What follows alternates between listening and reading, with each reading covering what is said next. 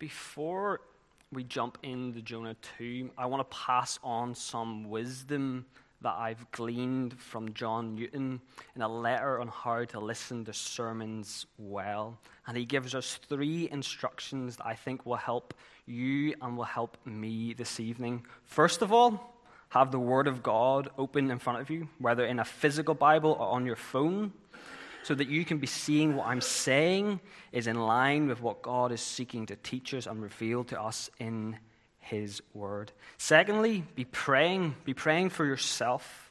Pray that you would have the spirit of discernment to see God's truth through me, and pray for a receptive heart, that the truths that you're hearing from God's Word would not just stay in your head, but would go into your heart. And thirdly, be praying for me. Pray that the Spirit would work in me to faithfully proclaim the truths of the Word of God to you. So 3 truths. Have your Bibles open so you can see what God is revealing to us. Be praying for discernment and a receptive heart to God's Word. And thirdly, be praying for me as I seek to be faithful to God's Word. Before jumping straight into the prayer, I want us to get our bearings in the book of Jonah. I want us to kind of understand why the book of Jonah is in the Bible for us. I want us to see the big idea of the book of Jonah, what God is seeking to reveal to us in it. And there's a guy, Douglas Sturt, who helpfully says the central message of the book of Jonah is that Yahweh is a merciful God, a God of love who desires to forgive rather than punish. So he is saying the central message of the book of Jonah is that Yahweh is a merciful God, a God of love, who desires to forgive rather than punish. And I think he's spot on, because Jonah says basically the exact same thing in chapter 4, verse 2b, so the latter half of verse 2, when he's speaking to the Lord, he says, I knew that you are a gracious God, and merciful, slow to anger, abounding in steadfast love, and relenting from disaster. And we see this working out throughout the book of Jonah. We think about chapter 1 and chapter 2, where the Lord is patient with Jonah. He is slow to anger. He is merciful and gracious, while Jonah is wayward and rebellious. And then we see it again with the people of Nineveh. We see the Lord is gracious and merciful as they repent, and he is relenting from disaster. And then we see again in chapter 4 with Jonah, we see that the Lord's love is steadfast and abounding upon him, even though he is slow to learn the truths of the Lord. So I believe the book of Jonah is here in our Bibles to reveal to us the character of God. And the God that we see is a God who is gracious and merciful, slow to anger, and abounding in steadfast love, rather desiring to forgive than punish. What a God we come this evening to worship. So, focusing more but on Jonah in chapter 2. Where do we find Jonah in chapter 2? We find Jonah in chapter 2 in despair, because he has sought to flee from the Lord, and that has failed, and he has rather ended up in the belly of a fish at the Lord's appointment, afflicted and feeling hopeless. So we find Jonah in a place of affliction and hopelessness. And out of out of this belly of the fish, we see Jonah's prayer given to us in the form of a psalm. And in this psalm, we see Jonah reminding himself about the truths of God's character and them giving him hope in the midst of his despair and affliction. And I believe that this prayer and these truths will likewise give us hope in the midst of our affliction and despair. But maybe this evening you're sitting here thinking that you're not in affliction or despair, so this has no meaning towards you. Well, think about the ocean. The ocean can be calm, but at the turn of the wind, it can become stormy. It can change like that. And just like our lives, we can go from a point of prosperity and all being well to misery and hardship and despair. And I think it was helpful when Clifford said in the midweek, if we immerse ourselves in the Word of God and His truths, The battle is half won when the hard times and the affliction come upon us. So it's good to be immersing ourselves in the Word of God. Okay, so now looking at the prayer of Jonah. And the question we want to be asking is, why is this prayer in our Bibles? Why has the prayer of Jonah been preserved? Think about Paul in Corinthians. He said these things were written down for our instruction. So what is the Lord seeking to instruct us in the prayer of Jonah? What is he seeking to reveal to us about himself? And I want to put forward this evening that I believe that this prayer of Jonah is here to give us hope in the midst of our despair and afflictions by reminding us of the Lord, by reminding us who the Lord is. So what I'm putting forth is that Jonah's prayer is here to give us hope in the midst of our affliction and despair by reminding us of who the Lord is. So the big idea is our hope is grounded in knowing the Lord. Our hope flows out of who the Lord is. Our foundation for our hope is the character of God and who he reveals himself to us. So, first truth that we see comes in verse 2. Read along with me. It says, I called out to the Lord out of my distress, and he answered me. Out of the belly of Sheol I cried, and you heard my voice. The first truth we see about the Lord is, he is the God who hears our cries. He is the God who hears our cries no matter how far we feel we are from him. He hears our cries. And we see that working out in verse 2.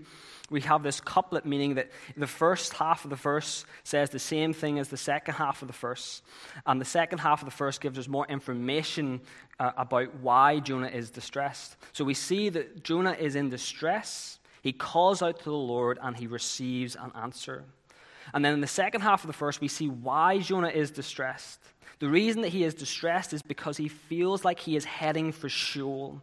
Sheol is the land of the dead. He thinks he is going for rock bottom, no return, like no hope, no grace. That's where he feels like he is going. But yet we see that he still even receives answer in that place. The psalmist in Psalm 139 helpfully helps us to understand this truth when he says about the Lord, where shall I go from your spirit? Or where shall I flee from your presence? If I ascend to heaven, you're there. If I make my bed in Sheol, you're there.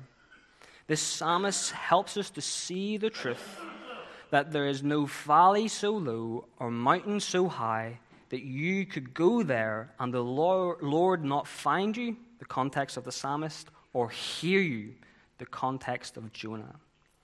So in our despair and affliction, though we feel far from the Lord, he hears us. So, okay, how does this truth that God hears us give us hope in the midst of our despair and affliction? I believe that this truth gives us hope because it tells us the Lord always hears the cry of his children. The Lord always hears the cry of his children. Think about the imagery of when you were little. I don't know about you, but when I used to wake up scared, my mom and dad's parents were like a couple of bits up, and I used to scream out. And they were always attentive to my cry.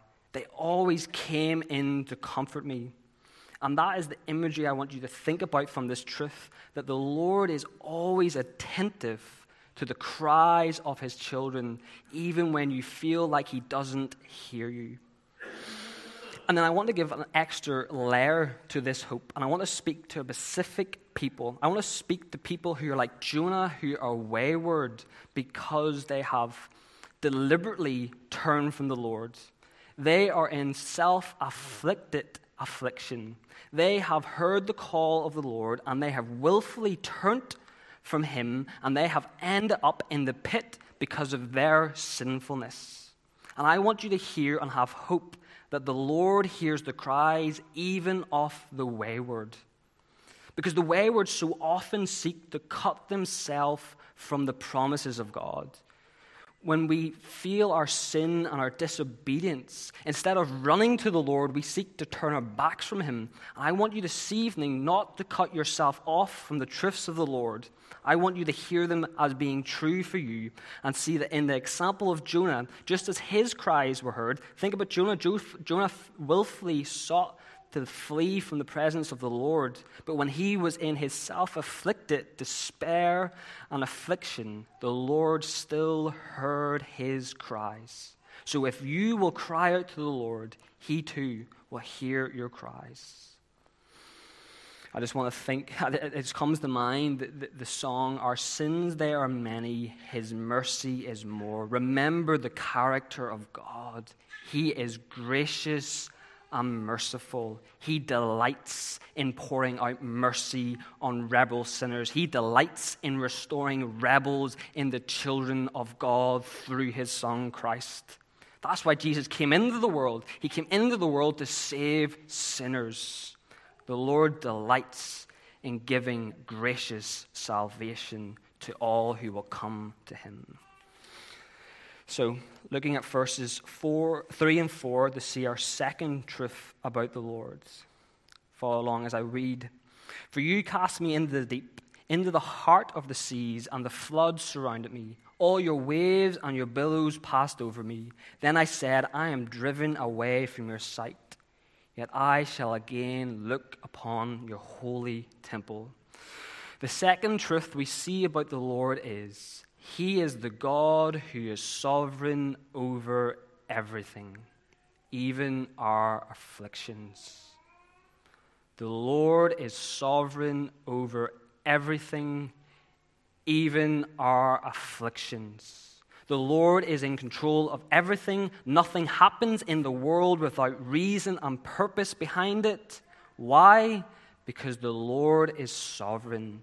He is in control. As Sproul says, there's no maverick molecule in the universe. The Lord is absolutely in control of everything.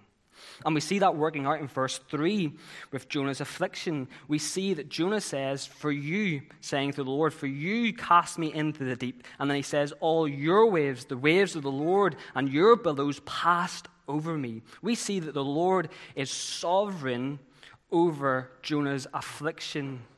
And we can therefore conclude that there's purpose and reason behind it because the Lord is sovereign and in control of it. And we see that purpose in verse 4. The purpose of Jonah's affliction is to bring him to repentance.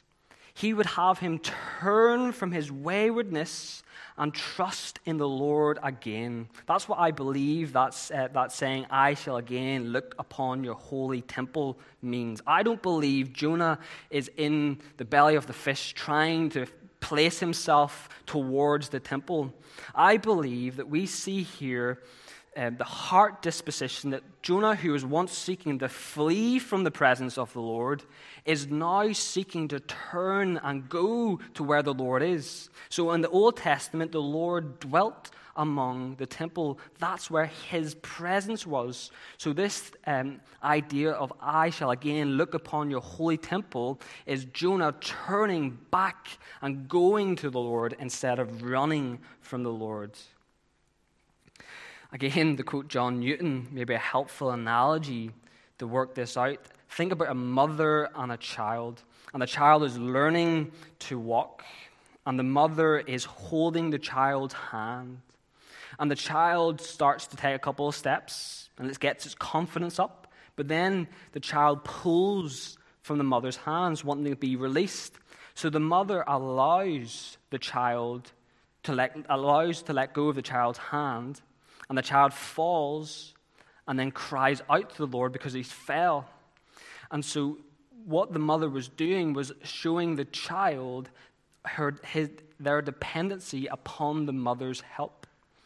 And Newton goes on to talk about the environment, so we see even more of the character of the mother. He says that the mother would never allow the child to fall or let go of the child's hands if it was in a rocky area or a hard surface, because it would be fatal to the child. But if it is in a grassy area, a sandy area, she allows the child to fall, not out of maliciousness or anger, but out of love, so the child would come closer and see his more dependency upon her. And that is what the Lord is doing through Jonah's affliction.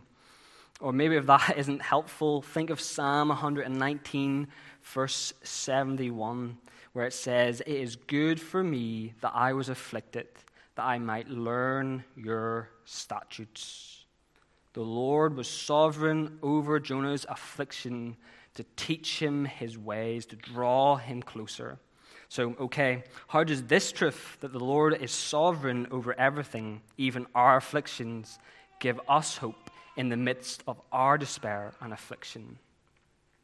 Well, it informs us that our afflictions are never meaningless, or our despairs ever pointless, but rather they always have purpose and reason behind them, and ultimately work together for our good, as Romans 8:28 says.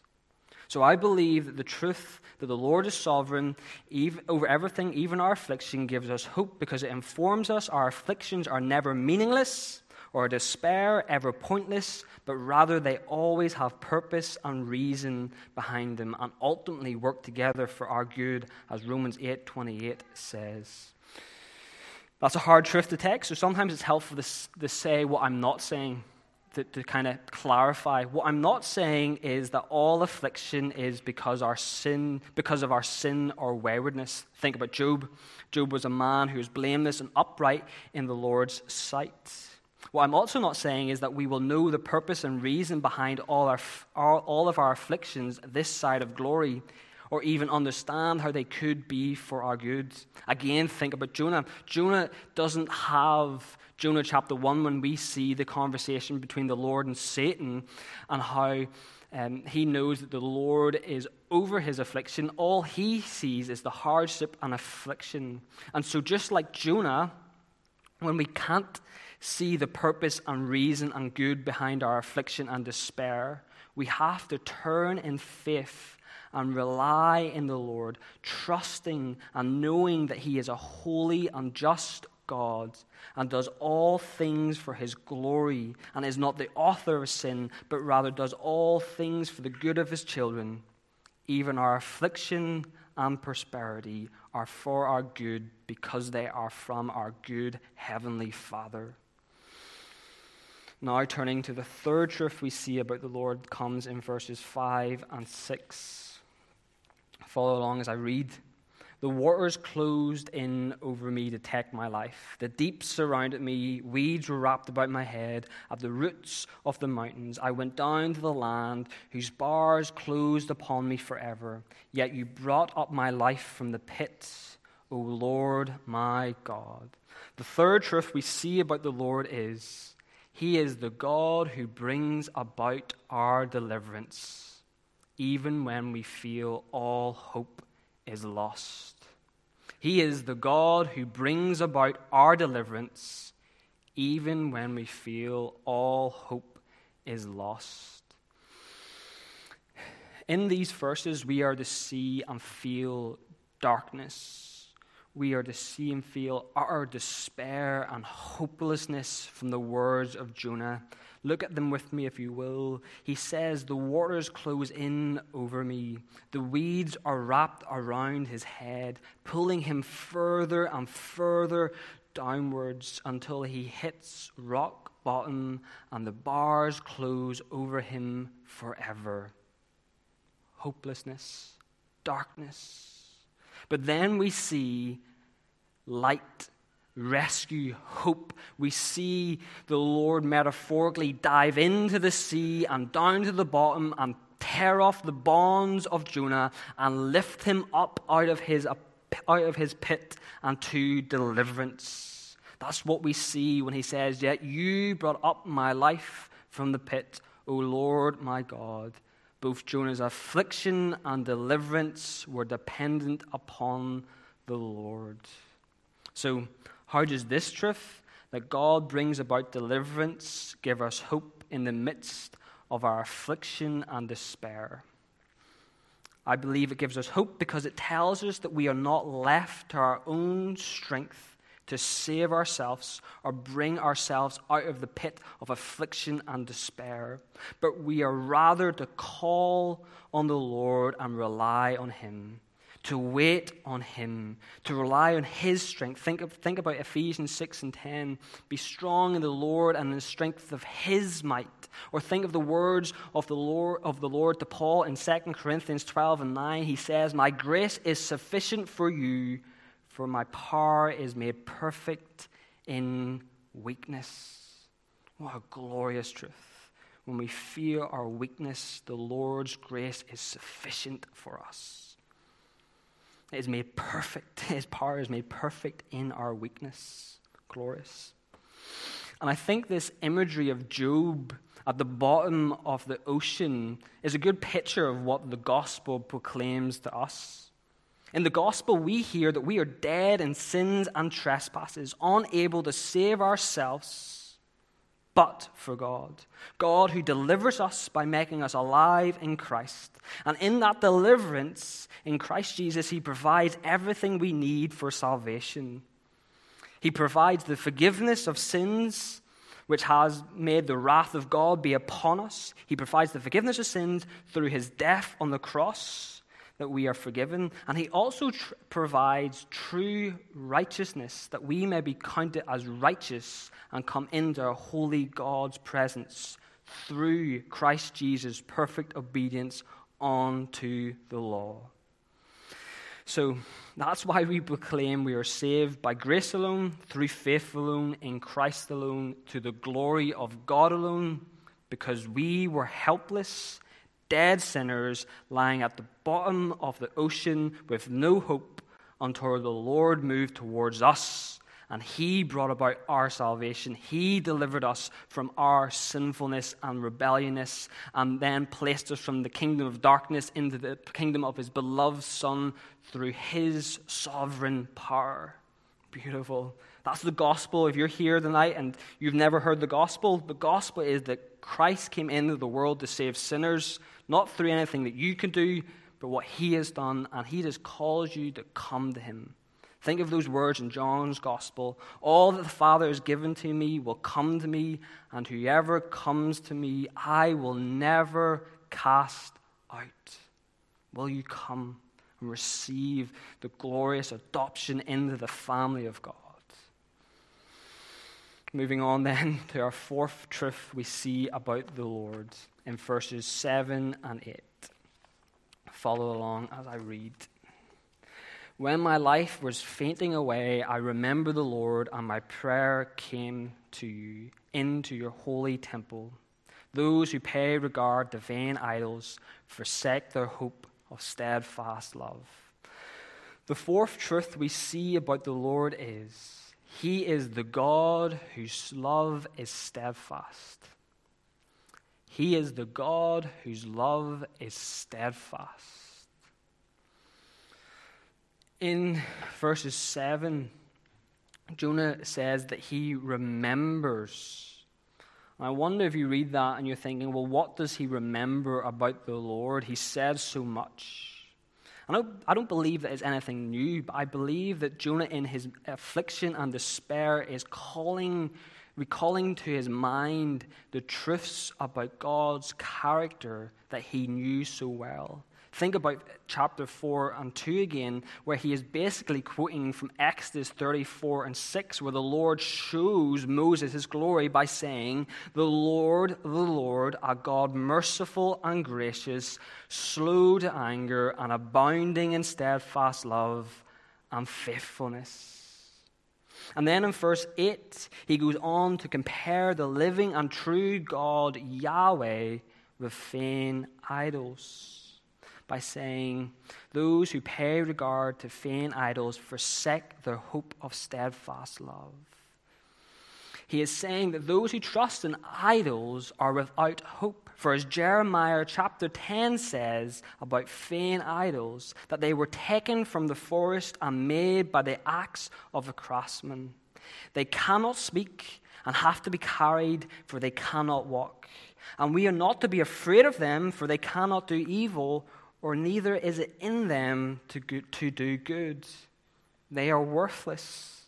They offer no hope in the midst of affliction and despair. But compared to our God, see all the hope that he offers in the truths that we've been talking about this evening. Our God hears our cries in affliction. Our God is sovereign over our affliction. Our God brings about deliverance in our affliction. Our God's love is steadfast in affliction. But to put a finer point on the hope we get from this truth that God's love is steadfast is that it means that God's love towards us does not change, even though our experience of his love may vary. To kind of illustrate what I mean by our experience of his love varying, I'm not saying that his love varies because his love is steadfast, but think about a winter day and a summer's day. In the summer's day, you see blue, clear skies, and you feel the sun and its warmth upon your skin. But in the winter's cloudy, overcast day, you have clouds blocking the sun, and you don't feel necessarily the heat upon your skin. But you'd be crazy to think that the sun still wasn't there. And that's what we can feel like when we have clouds of affliction and despair in our life. Because we don't feel necessarily the love of God, we may conclude that the Lord doesn't love us. But the Lord has revealed to us that his love doesn't vary. God doesn't vary. His love is steadfast towards those who fear him. If you're a Christian this evening and you're trusting in the Lord, know that you can do nothing to separate you from the love of Christ. Because it's not dependent upon you, it's dependent upon the Lord Jesus Christ, who is the same yesterday, today, and forevermore. Glorious. That's glorious. So it is glorious. So, verse 4. Concluding in verse 9. I want us to finally see 3 ways to respond to God's truth about himself. Firstly, I want us to see that a right response to who God is thanksgiving. Jonah says, "But I, with the voice of thanksgiving, will sacrifice to you." We should thank the Lord for who he is. Not only for what he does for us, but just thank him for who he is. Just dwell on the character of the Lord. There is none like him. I challenge you, search all the religions, the man-made religions in the world, and none of them will come up close to the one and true living God and how he reveals himself in his word. Thirdly, we are to worship him. That's what I think Jonah is getting at when he says, "What I have vowed, I will pay." This is not a doing in a sense to earn God's favor, but this is a doing flowing out of his gratitude towards the Lord's love to him. So Jonah is doing this act out of gratitude and to worship his God. So we likewise should worship God when we see these truths. Thirdly and finally, we are to respond in faith. We are to say, like Jonah, salvation belongs to the Lord. We are to hear these truths and then by the hands, the arms, the body of faith, just cling to the Lord, for he is our refuge, our mighty fortress, our everlasting rock in which we trust. Amen. Let me pray to finish.